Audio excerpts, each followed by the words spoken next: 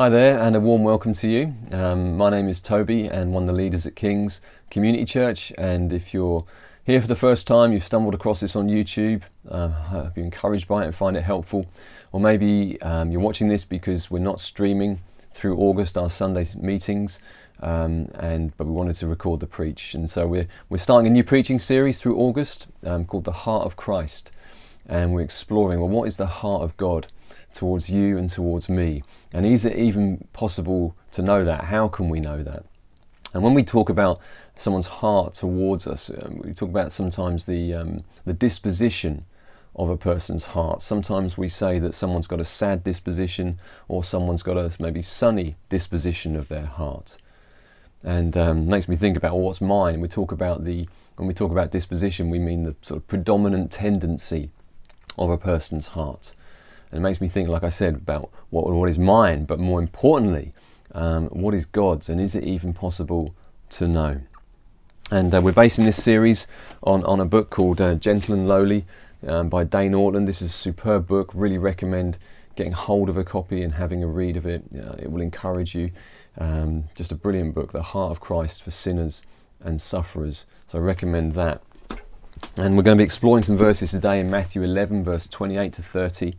And these verses here that we're going to read are, I think it's the only place in the Gospels where Jesus talks explicitly about the tendency, the disposition, if you like, of his own heart. And so they're key verses. Let's read it. Matthew 11, verse 28 to 30. Jesus says, "Come to me, all who are weary and heavy laden, I'll give you rest. Take my yoke upon you and learn from me, for I'm gentle and humble in heart, and you will find rest for your souls. For my yoke is easy and my burden is light." You may be really familiar with those words. Those words may be brand new to you. But wherever you're at, I hope that as we just walk through them a bit, that you find this encouraging and helpful. The first thing we find here is an invitation from Jesus. He says, "Come to me," not come to a philosophy or come to a book or come to a religion or look inside yourselves. Jesus says, "Come to me." Make your focus his person, himself. Come to him. It's not just an invitation, like I say, to a philosophy. It's to come to a person, to know Jesus. And Jesus said, if you come to him, you're basically coming to God. Jesus said, if you see me, you've seen the Father. In verse 25 to 27, before Jesus says this, he's just spoken about his relationship with the Father. And the Bible speaks, the Gospel speaks, Jesus speaks about this unity he has, that he is God with us, that this is his claim. And if you've got questions around that, or I understand it's a huge deal, claim to make. If you've got questions around, I'd encourage you, if you're in Norwich, come down to King's and come and ask questions of us and explore it. Or maybe if you want to read something, I recommend Andrew Wilson's excellent book, If God, Then What? Grab yourself a copy of that, have a read, and explore the question more. But this is Jesus' invitation, to come to me, to come to God in the person of Christ. And Jesus here initiates the invitation as well.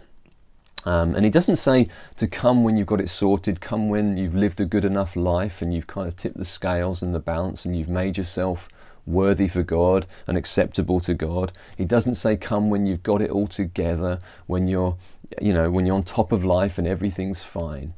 Wonderfully here, he says, "Come to me, all you who are weary and heavy laden." That is what qualifies us. Weary maybe from the search for truth, or you're battling with a troubled conscience, or you feel overwhelmed, or you feel weighed down, or you feel like it's just too much, or you feel like you're totally played out and you feel like giving in. Jesus extends this invitation to you and to me, not when we're feeling at our best, but often when we're at our worst. And what do we do? What does it look like to take Jesus up on that invitation? And how do you go about doing that? Well, trust is one. Belief, it's put your trust in him. Throughout John's Gospel, the word believe is used many, many times. Believe him. It means to believe into him, lean into him, put your trust in him, put your faith in him every day. Trust his work for us. Trust that what Jesus has done on the cross and in his resurrection, that he's done for us what we cannot do for ourselves. There's forgiveness, there's grace, there's mercy, there's love poured out on us because of what Jesus has done. We trust in his work for us. We trust in his words to us. We hear so many words every day, whether it's watching stuff online or hearing the news or speaking to people or reading books or whatever it might be. So many words. And to come to Jesus is to kind of say, well, your words really matter more to me than anybody else's. What you say is above those other things.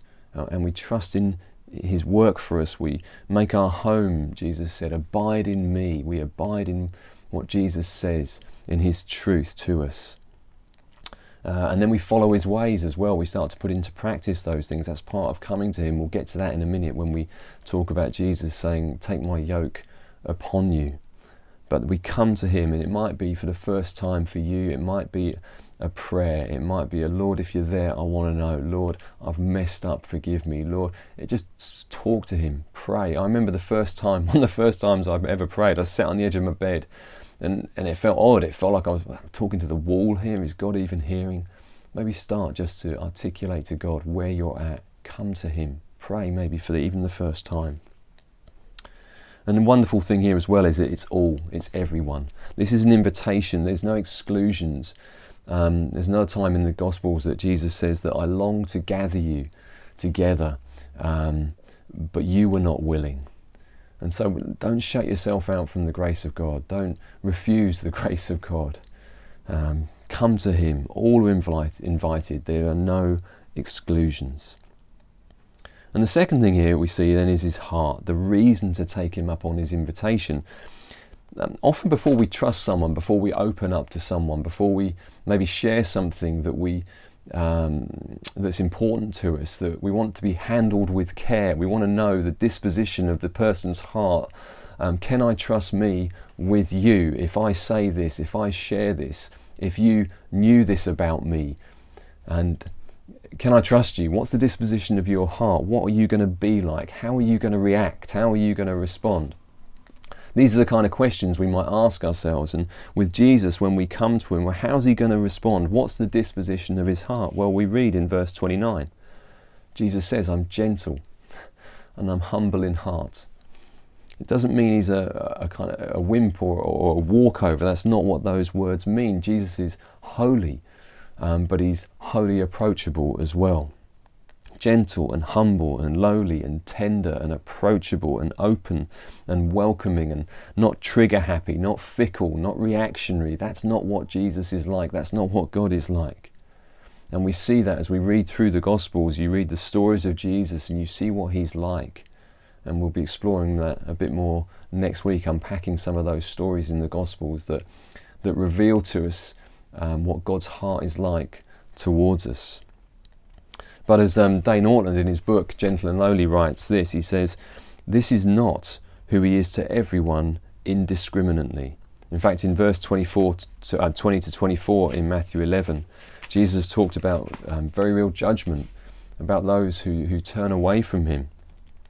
And so Dane Ortlund goes on and says, this is who he is for those who come to him, who take his yoke upon them and who cry to him for help. There's a wonderful verse in Hebrews, the letter to Hebrews, that says, approach the throne of grace with confidence to receive help and find mercy in your time of need. And we can approach with confidence because we see here, we know the heart of God towards us. We know the disposition of God's heart towards us. It's gentle and humble in heart. He's approachable, and we can approach the throne of grace with confidence because of what Jesus has done for us and because of his heart towards us. So there's the beautiful invitation to come to him. There's the reason to take him up on the invitation, which is the nature of his heart, the disposition of his heart towards us, that we know we're not going to get shunned and told to go away and, oh, you're not good enough and, oh, you're a complete failure and now go and sort your life out before you come back to me. We know that's not the case. And then we start to see the result of coming to him. And there's kind of two aspects to this. And the first is sort of something that we do. Jesus says, take my yoke upon you and learn from me. Take and learn from Jesus. There's a very personal thing here. Learn from me. Jesus doesn't just give us a set of instructions, he gives us himself personally to us. His presence with us is what he promises. And he doesn't say take a seat, he doesn't say take a holiday, he doesn't say take a break, he says take my yoke. Well, what does that mean? Well, the yoke was a carrying deal for ploughing and instrument, and in the Bible the yoke, one meaning of it can be talking about the law in the Old Testament, the teaching, the commands of the Old Testament. And in Matthew 23 verse 4, Jesus says to the religious leaders, you put a heavy burden, heavy loads on people, but you don't kind of lift a finger to help them walk in it. You just shove heavy loads on them. And it made me think that sometimes we can do that to ourselves, put heavy things on ourselves, or other people put loads on us and they weigh us down. But Jesus' yoke, his way of life, his teaching, that's what this is referring to here. His words and his ways. And if you're wondering what those are, well, I'd encourage, read the Gospels. Start maybe in the Sermon on the Mount, Matthew's Gospel, chapter 5, 6, 7. You can read about that there. It's a good place to start. Well, what does Jesus say about how to live? What are Jesus' ways? What are Jesus' words to us? One commentator put it this way, that I found really helpful. He said, Jesus realizes the most restful gift he can give the tired and the weary person is a new way to carry life. Maybe you need that, a new way to carry life. A fresh way to bear responsibilities. Are you carrying responsibilities, and are they weighing you down? Are they crushing you? Are they a burden to you? And Jesus can give a new way to carry those. And he says, instead of offering escape, Jesus offers equipment. I love that. Instead of offering escape, Jesus offers equipment. He offers himself personally, his presence with us. He offers us his words that are life. And like bread, Jesus said that, man doesn't live on bread alone, but from every word that comes out of the mouth of God. Every word is like sustenance and nutrients to us, strengthening us, enabling us to walk through this life. But it's an easy burden and a light yoke, Jesus says in verse 30. That's the nature of it. My yoke is easy, my burden is light. It doesn't weigh us down. His commands are not burdensome. Obedience to Jesus' words. One writer said it's the response of the liberated, not the duty of the obligated. Listen to that again. It's the response of the liberated, not the duty of the obligated. Dane Ortlund in his book puts it another way. He says that what helium does to a balloon, Jesus' yoke does for his followers. What helium does to a balloon, it lifts it up. Jesus' words are life. They bring strength to us. They actually come with power. My friend Marcus, when he talks about the Christian life, he talks about like when you get if you ever bought a toy or something that's battery operated and it doesn't come with the batteries and it doesn't work without the batteries. Well, Jesus' words come with batteries included, with the power there within them. And so it's a way of living and loving that fits our lives, that makes sense to our lives. It doesn't mean, when Jesus says easy here, he's not saying it's easy in the sense that it's not challenging or not costly. Far from it. Jesus said, take up the cross and follow me. And I mean, his words are challenging and costly, but there's an ease in the sense that it fits, it makes sense, it works. So hopefully that's helpful to you, that my yoke is easy, my burden is light. He doesn't just offer escape. Jesus offers equipment. And then he says, I'll give you rest. And again, what do we think when we hear the word rest? Do we think of a holiday? Do we think of a bed? Do we think of sleep? Do we think of a sofa? And Jesus isn't just talking about kind of physical rest here, although that's really important. There's a deeper rest, a ceasing from striving. Jesus is kind of the end of our searching. Well, what's truth? What's the meaning of life, the purpose of life? We find that in Christ. He's the end of our searching. We find that we are loved, that we are accepted. We haven't got to strive for these things. There's a beautiful rest that comes in the core of our being, in the center of who we are, from knowing Jesus, from knowing the truth about him.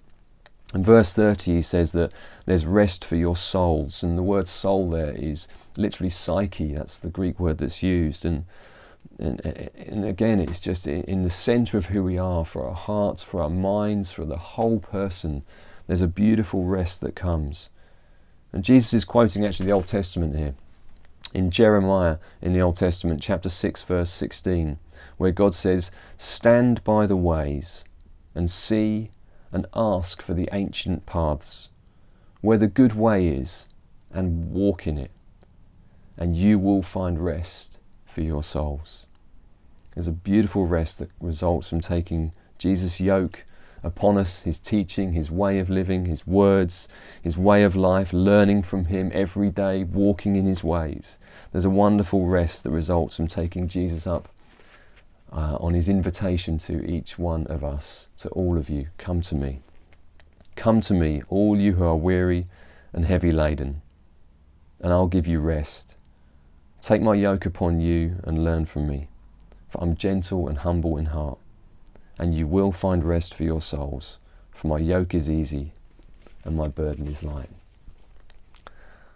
I wonder what it would look like for you, for me, to take up Jesus on his invitation today.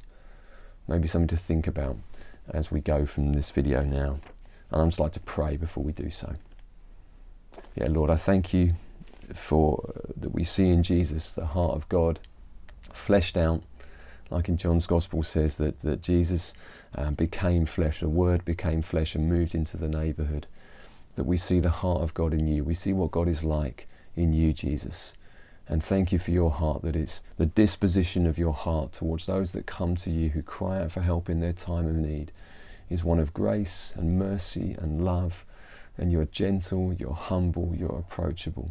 And Lord, I pray that just for each one listening to this, that you would show us what it means for us to take you up on the invitation that you offer so wonderfully here that we've read today.